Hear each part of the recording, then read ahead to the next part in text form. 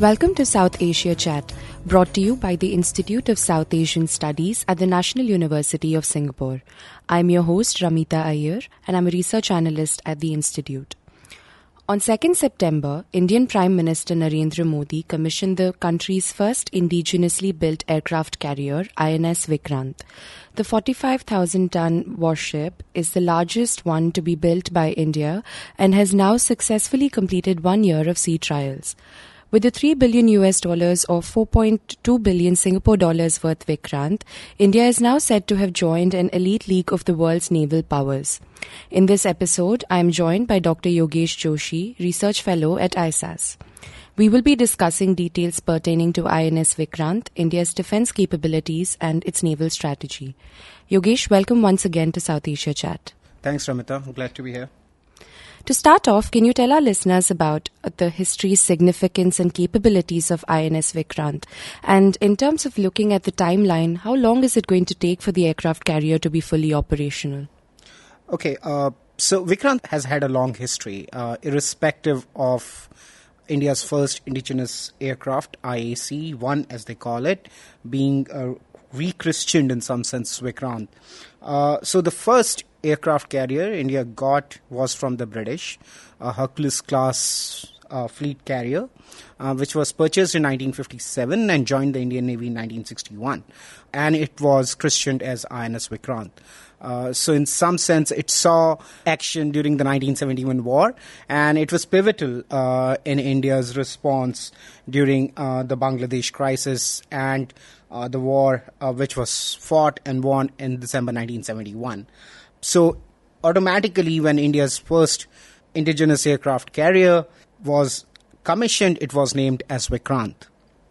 So that was, in some sense, the history of the older Vikrant.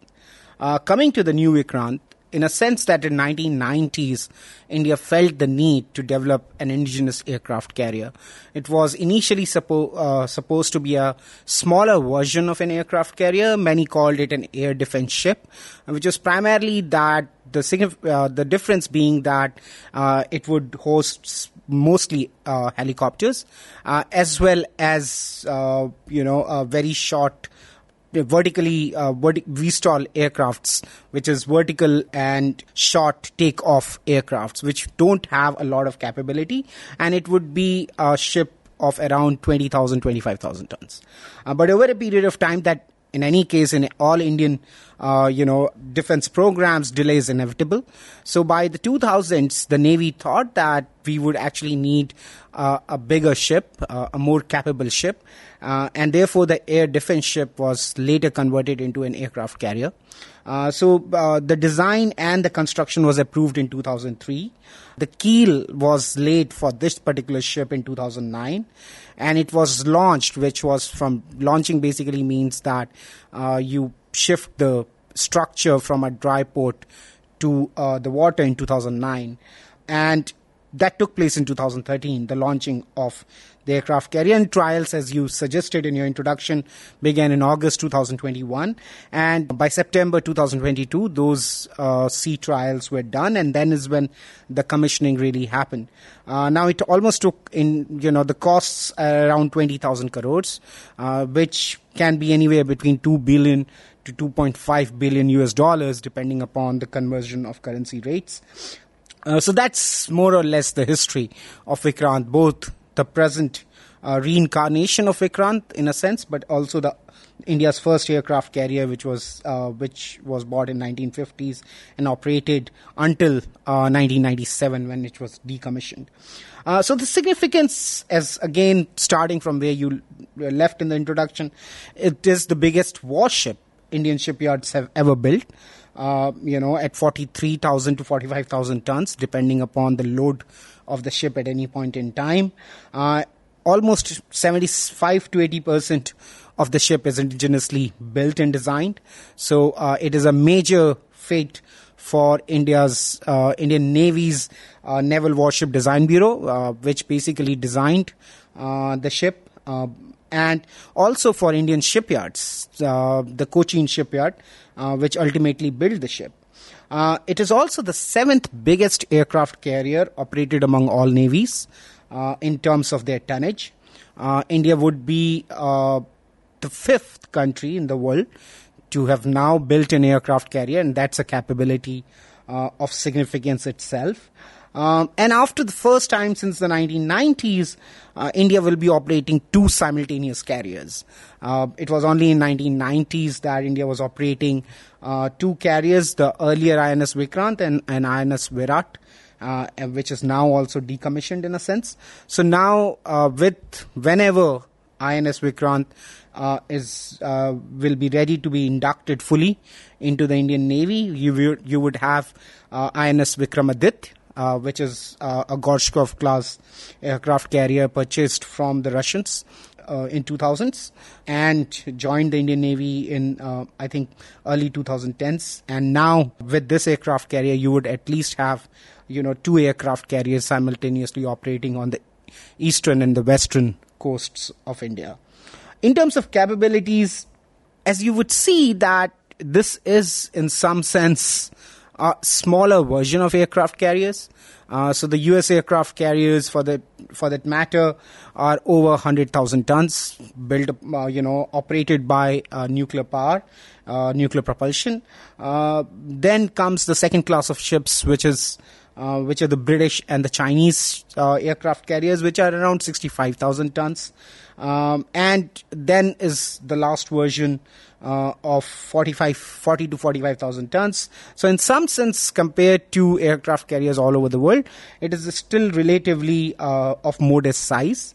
But it would have an endurance of almost 75,000 nautical miles, which basically means that the ship can sail to Brazil without the need of being refueled from the Indian coasts. It would carry approximately 30 aircrafts, fixed-wing aircraft such as the naval version of MiG-29, which operates from India's other aircraft carrier right now, INS Vikramaditya. But also at some point in time, the naval version of the light combat aircraft, which is indigenously developed by Hindustan Aeronautics Limited, and is currently being sold to Malaysia, or is the proposal to for being sold to Malaysia at some point in time. So the fixed-wing aircrafts like MiG-29 and LCAs, as well as anti-submarine helicopters such as Kamov-31 from Russia and MH-60R from the US, recently acquired. Another thing which we need to kind of, laid out, that in terms of capabilities, the ship is going to operate on a technology called stowbar rather than a catapult used for assisting aircrafts. So a catapult can actually help heavier aircrafts and therefore is a better technology in that sense for operating heavy aircrafts. But a stowbar can only help, medium mass aircrafts to be launched. So in that sense, there is the Chinese Liaoying class aircraft carriers actually use catapults rather than stowbar. But so far as we are thinking about aircraft such as MiG-29 and LCS, the stowbar would be sufficient. If India builds a bigger aircraft carrier at some point in time in future, I think they would go for the catapult technology, and there are active discussions with the US to acquire that kind of capabilities for the next set of aircraft carriers. So the country's second aircraft carrier, Vikrant, was commissioned just recently, and the Indian Navy is already pitching for a third one now. So my question is, why does India need so many aircraft carriers, and how does INS Vikrant fit into India's naval strategy? So the Navy has always been very keen on aircraft carriers. So to give you an example, in 1947, when the Indian Navy planned its first naval plan paper, it actually asked for two fleet carriers. So in that sense, one can say that there is always an organizational kind of a response to acquiring capabilities. The more you ask, the less you will get. The logic which the Navy provides is that you need to have at least two aircraft carriers operating on the eastern and the western coasts. And at least at any point in time, one aircraft carrier would be under maintenance. So you need three aircraft carriers to have seamless operations, both on the eastern front and the western front. So that's the logic which the Navy provides in some sense for the aircraft carriers to be for 3 aircraft carriers. And they think that, that aircraft carrier provides versatile capabilities, particularly in terms of controlling the seas in and around, the Indian Ocean.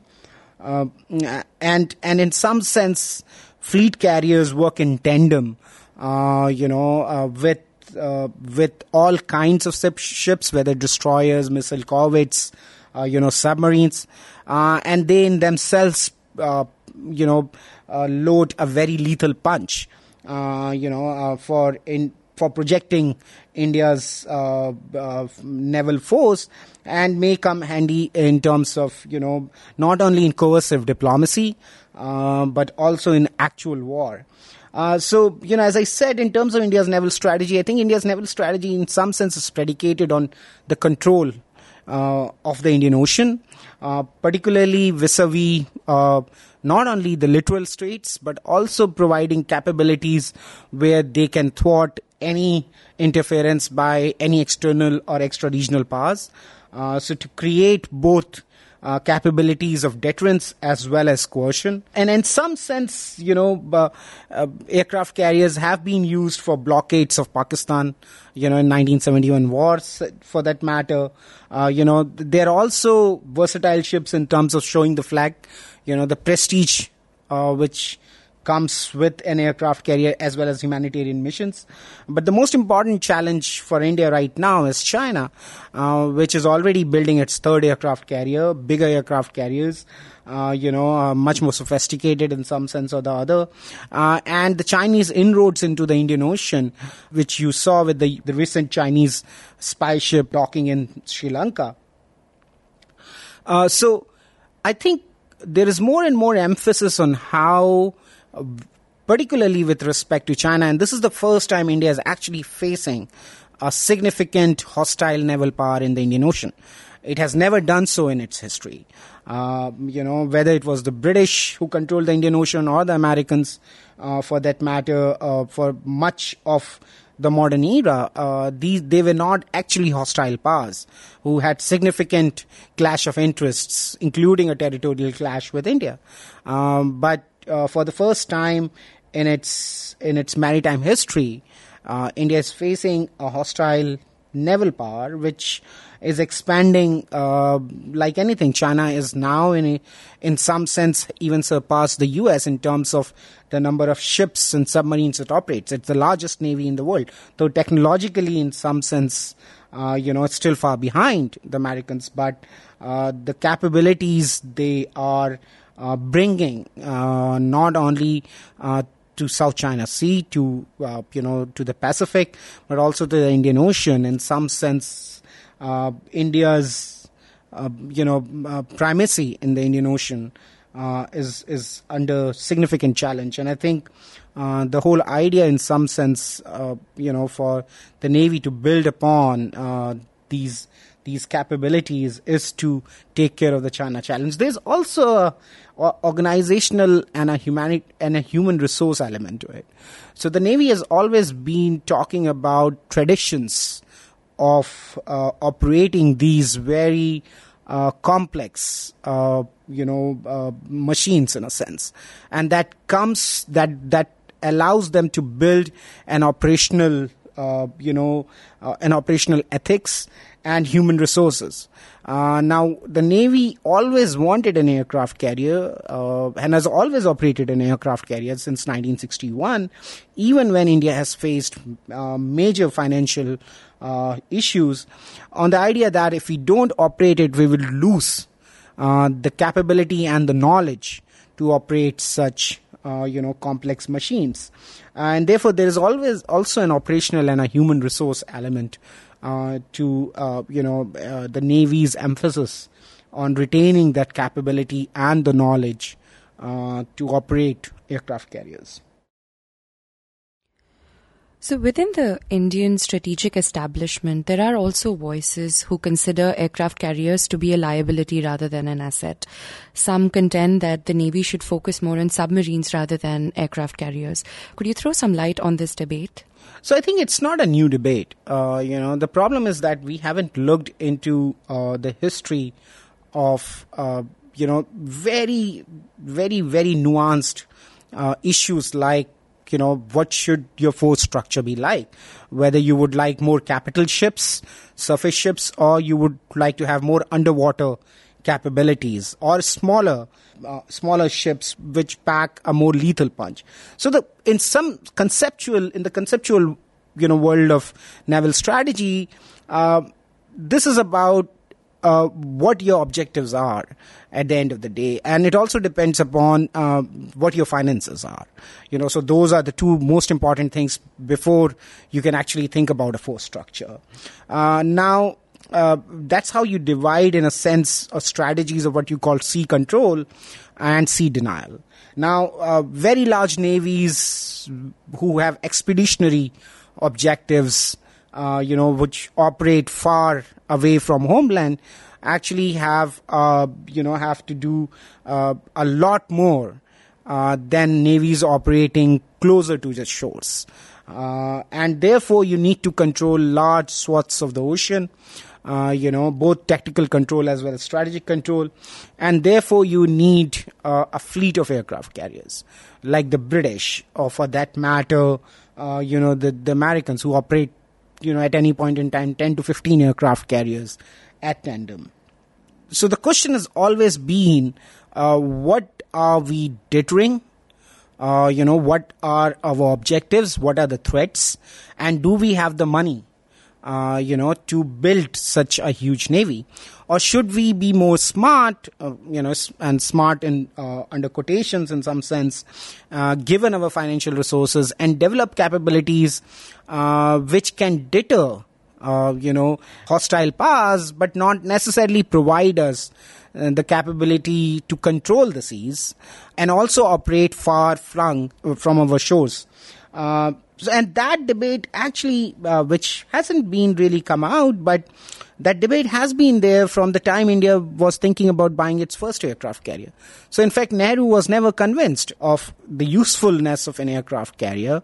He was in fact not very convinced of usefulness of a navy, but leave aside the idea of an aircraft carrier. But there was a very, very intense debate between Jawaharlal Nehru, India's Defence Minister K.N. Kajju, India's Defence Secretary M.A. Velodi on one side, and then people like K.M. Panikkar, who was a brilliant maritime strategist, and Lord Mountbatten on the other side. And the Indian defence establishment, particularly the bureaucratic establishment, not the Navy. The Navy always wanted that. We're basically talking about that these doesn't really suit our needs. They don't really suit our finances. And we don't understand the real objective or the threat which aircraft carriers can help us achieve or deter. On the other hand, Panikkar and Mountbatten were very keen on having aircraft carriers, and particularly, the most important emphasis was not exactly on, the kind of objectives or threats, because there were none. The Indian Ocean was dominated by the British, who were more or less were not a threat to India, and so there was no threat from the seas. But their main argument was that it's the prestige and the glamour associated with the aircraft carriers, and India as a power, as a naval power, if it wants to be, needs to have aircraft carriers. Even after 1971, which many in the Indian Navy kind of give as evidence of aircraft carriers' usefulness in situations of war, was actually contested by political decision makers within the Planning Commission. So Planning Commission chairperson like V.P. Dar basically said that no, we should not ask for capital ships. And in fact, the replacement of aircraft on the INS Vikrant was delayed for a significant period of time. So that debate has always been there, and much of it, is predicated on India's financial muscle. Even today, for that matter, now today the question is a little bit more complex. It's more complex because it is not as if India doesn't have the financial muscle, but it is much more about the kind of threat which comes, the kind of threat, and how is the best way to kind of ensure that that threat doesn't materialize. And that threat is particularly China. So the question is, it's not about guns and butter anymore in terms of whether we should have aircraft carriers put in so much of money, or we should put it into development. But the question now has become much more about strategic efficiency, which is basically that how can you counter the Chinese from coming into the Indian Ocean and threatening your vital security interests. Would aircraft carriers, which I don't foresee the Indians, sailing down a fleet, a task force led by INS Vikrant or INS Vikrant into the South China Sea. But if the Chinese presence increases, how can you deter it the most? And many in the Indian Navy, as well as political and strategic commentators, kind of think that it would be much more efficient in terms of both finances as well as in terms of strategy to develop more submarine capability, more reconnaissance and surveillance capability, more standoff, more capabilities to hit Chinese targets in the sea using standoff weapons such as cruise missiles, and anti-ship missiles from the Indian coasts. And particularly with availability of Lakshadweep Islands on the west and the Andaman Seas on the east, and the amount of money you're going to spend on an aircraft carrier, you can get maybe much more worth of these capabilities, sea denial capabilities for the same. So that's exactly how the debate basically shapes up. So there is continuity from the historical debate, but there's also some kind of nuance, particularly today. And at the end of the day, money matters, So whenever we think about force structures, it is absolutely about the money. Given, if India would have been developing at the same rate as it was developing in late 2000s, things would have been different. But there is significant decline in, India's GDP growth over the years, and that constrains, in some sense, its investment into, its capital investment in its armed forces. And that's why we also see schemes such as Agniveer, which we had talked about in the previous episode. The making of INS Vikrant is being hailed as a milestone for India's defence manufacturing capabilities. In fact, this was one of the things that Prime Minister Modi also highlighted in his address at the Cochin shipyard. So how do you see the commissioning of the ship validated within the precepts of the government's flagship initiative of Atmanirbhar Bharat? So one needs to before I do that, I just need to underline that there are many capabilities which India would still need to import. So it's 76% indigenization, which, and many subsystems and systems would be imported. So primarily the main radar would be imported from Israel. The anti-ship missiles and anti-aircraft missiles, the Barak system would be imported from Israel. So there are many components. The aircrafts would be Russians in some sense or the other. There are many components which would still be imported. But what has happened is achieving a 76% indigenization is not a mean feat. It's not a small feat in some sense. First of all, I think what needs to underline is the sophistication needed to design concepts, sketches, the overall idea of an aircraft carrier by the Naval Warship Design Bureau is a huge achievement, because Indian Navy and the Naval Warship Design Bureau has never done that before. And the construction of the ship again by Cochin shipyard. The Cochin shipyard has built tankers and other civilian ships, over 100,000 tons. But for the first time, they have built a warship which is almost 45,000 tons, the biggest ever built in India. So in that sense, it's a major achievement. It's also a major achievement because it involved almost 5,500 medium, small, and micro, small, and medium enterprises from India, which we called MSMEs, contributing to the construction of the ship, and then the ship's systems design and systems integration and all of that, which comes from it. So to give you an example, the steel for the ship, the special military grade steel for the ship was initially supposed to come from Russia, but in 2005-2007, Russia declined to provide that kind of steel, and therefore it was developed indigenously by Steel Authority of India. Larsen and Toubro, another major Indian, manufacturing company, which also actually develops India's nuclear submarines, provided switchboards, steering gear, watertight hatches. Kirloskar, a major firm, provided air conditioning and refrigeration. The pumps came from Best and Crompton. So there is, a lot of the local ecosystem of manufacturing which has come together to kind of put this all together. And it is important to understand that because the military forces, the services in the Indian defense establishment has always been very, very keen on, getting things from outside. Except in some sense the Navy, because the Navy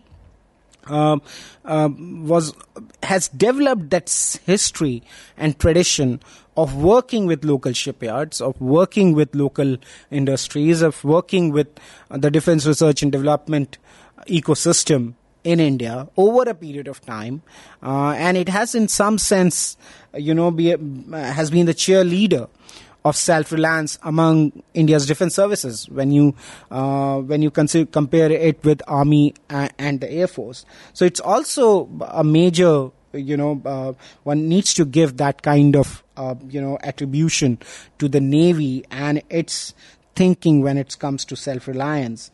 But also, when you look at Atmanirbhar Bharat, it is very important to not only develop the ecosystem, but to give clear negative and positive inducements.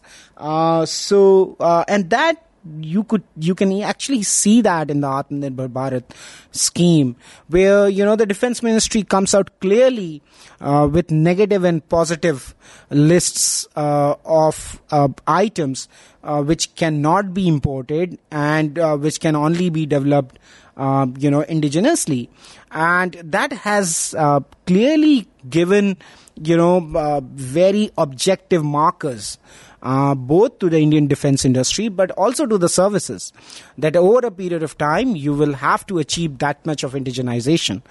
So I think, and the services in some sense, with some kind of flexibility, if you can't develop those systems within the time frame and they are absolutely essential, you will import them. But there's a clear inducement both and sanctioning, both negative and positive inducement to the defense industry as well as the services to indigenize as much as possible. And one can, and at some point in time, maybe, one can see that it might dilute, efficiency and reliability to a certain extent. But that comes with the territory. Until and unless, you do that compromise, you won't be able to develop things indigenously. And you can see some of the results of that with India's defense exports actually increasing substantially in the last 5 to 10 years. The sale of BrahMos to Philippines, the light combat aircraft being considered by the Malaysian Air Force and the Argentinian Air Force, and many more are interested in kind of what India can provide, and particularly in terms of shipping, the costs of Vikrant are substantially lower when you compare it to constructing the same class of ship in any foreign shipyard. So in some sense, you're developing those comparative advantages, which could be used later, not only for your own consumption, but also for exports. And one thing which is absolutely essential to take note of is that any reduction of imports is adding to India's financial muscle in any case.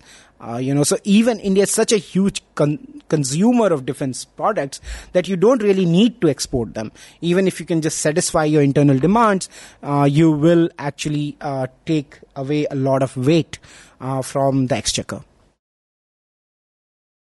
So in our conversation today, you've mentioned the China threat a couple of times.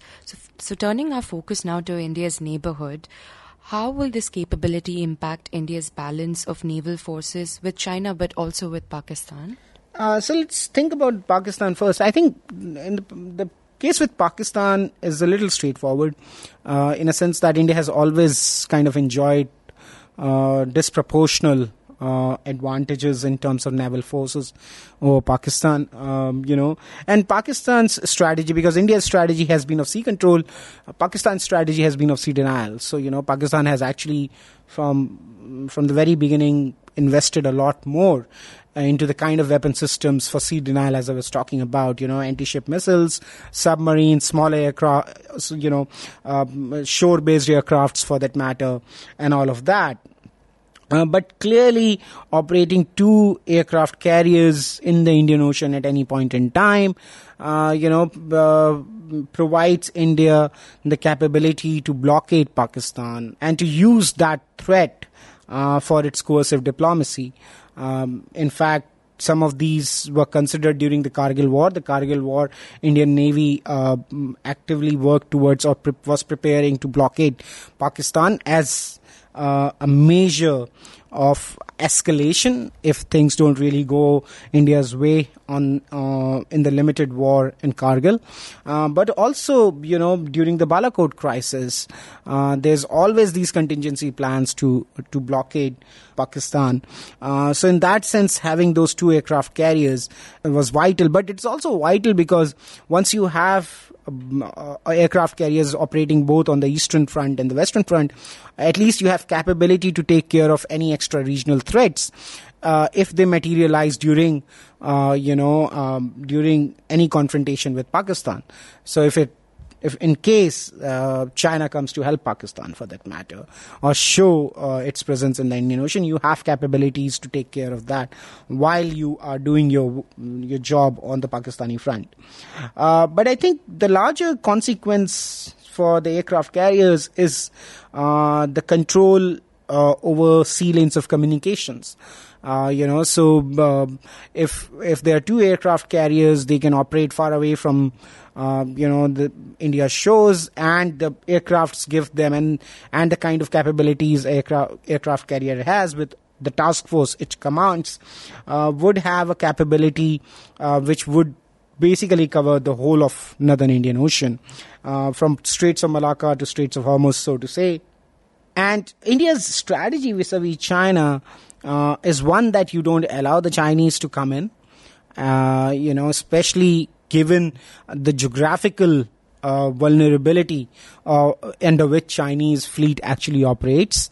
But also second, that in case of a conflict on the land, the Indian naval strategy is now moving towards what we call a strategy of punishment, that they will go after Chinese shipping, they will blockade China from using Indian Ocean, and create certain kind of pressure on China in the Indian Ocean.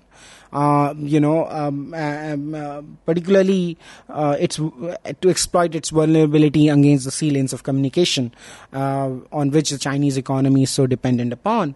And therefore, these kind of capabilities do provide a lot of space for the Indian Navy to not only have local control, sea control over the Indian Ocean, but also deny the Chinese from coming in, especially through very narrow geographical entrances, but also punish Chinese economy through blockading sea lanes of communication during crisis or a war on the Himalayan frontier.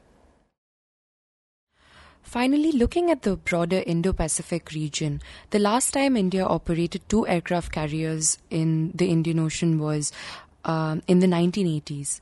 During this time, many Southeast Asian states were very anxious about India's intentions.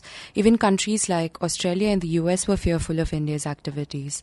But we don't see such anxiety today regarding the Indian Navy's expansion. Why is this the case? So I think fundamentally the most important point about this is China.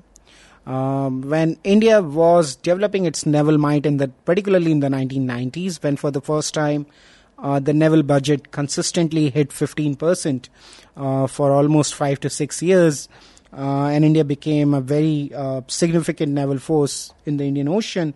That was also the first time India had got a nuclear submarine on loan from Russia. There was a lot of consternation. And one can revisit that time, everybody writing about India's objectives, what this is for. The Southeast Asians were very unhappy. The Australians were anxious. Even there were a lot of murmurs in the US of what use would India put these forces on. And also that India became extremely interventionist during this time. So the interventions in Sri Lanka, Maldives, Mauritius actually took place when Indian Navy was in some sense at its pinnacle during the Cold War.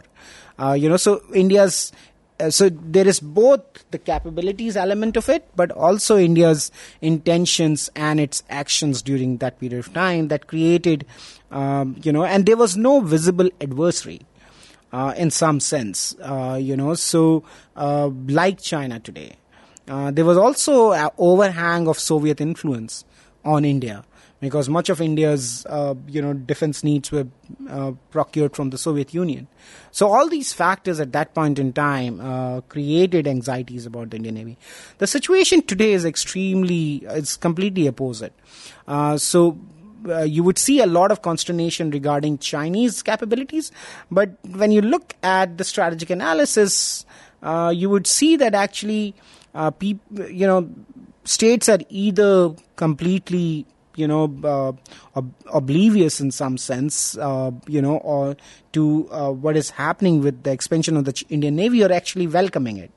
And that is particularly because there is a bigger threat, a much more assertive threat, a much more aggressive threat compared to India. So there is a clear comparison today compared to the situation in the 1980s when there was no visible threat to the Indian Navy. So there is a justification for the Indian Navy to expand, but also an argument for the others to welcome it. The second thing one needs to understand in India's naval expansion and the history of it is that how the Navy Indian Navy fit into the larger military strategy of great powers. Was an important element in the expansion of the Indian Navy. So, for example, during the Cold War, the Indian Army and the Indian Air Force fit the fight against communism much more than the Indian Navy did. And moreover, the British and the Americans ruled the waves.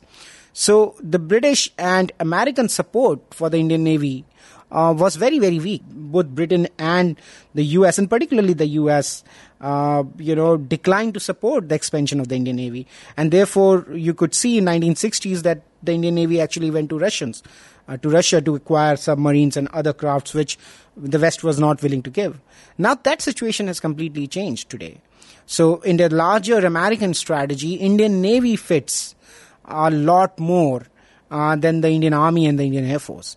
And therefore you see when, the Americans keep on talking about India as a net security provider in the Indian Ocean and all of that, that is because the threat is, rather than the Soviet Union, the threat is China. And the maritime domain is the most contested domain. And therefore you need as many capabilities in the maritime domain. And frankly, everyone needs a balancer. And in China's case, you might need a number of balancers. So in some sense, even the Japanese expansion, Japanese forces are also expanding. The Australians are also expanding the Navy. So clearly there is an element of multinational balancing against China, and that you could see with the way the Quad has also kind of, institutionalized since 2017. So I think, Indian Navy fits that bill, that there is a clear threat today which provides justification and which is therefore is welcomed by others. It also fits the grand strategy of the US, the most important actor in this region. And lastly, that, in some sense, it also fits the need for greater balancing against China. So all those reasons kind of account for, the benign outlook of both the regional and the extra-regional powers towards the expansion of the Indian Navy. Thanks, Yogesh, for being on the podcast. You were listening to South Asia Chat. To learn more about our work, visit us at isas.nus.edu.sg. You can also get in touch with us on social media. We're on Twitter, LinkedIn, Facebook, and Instagram.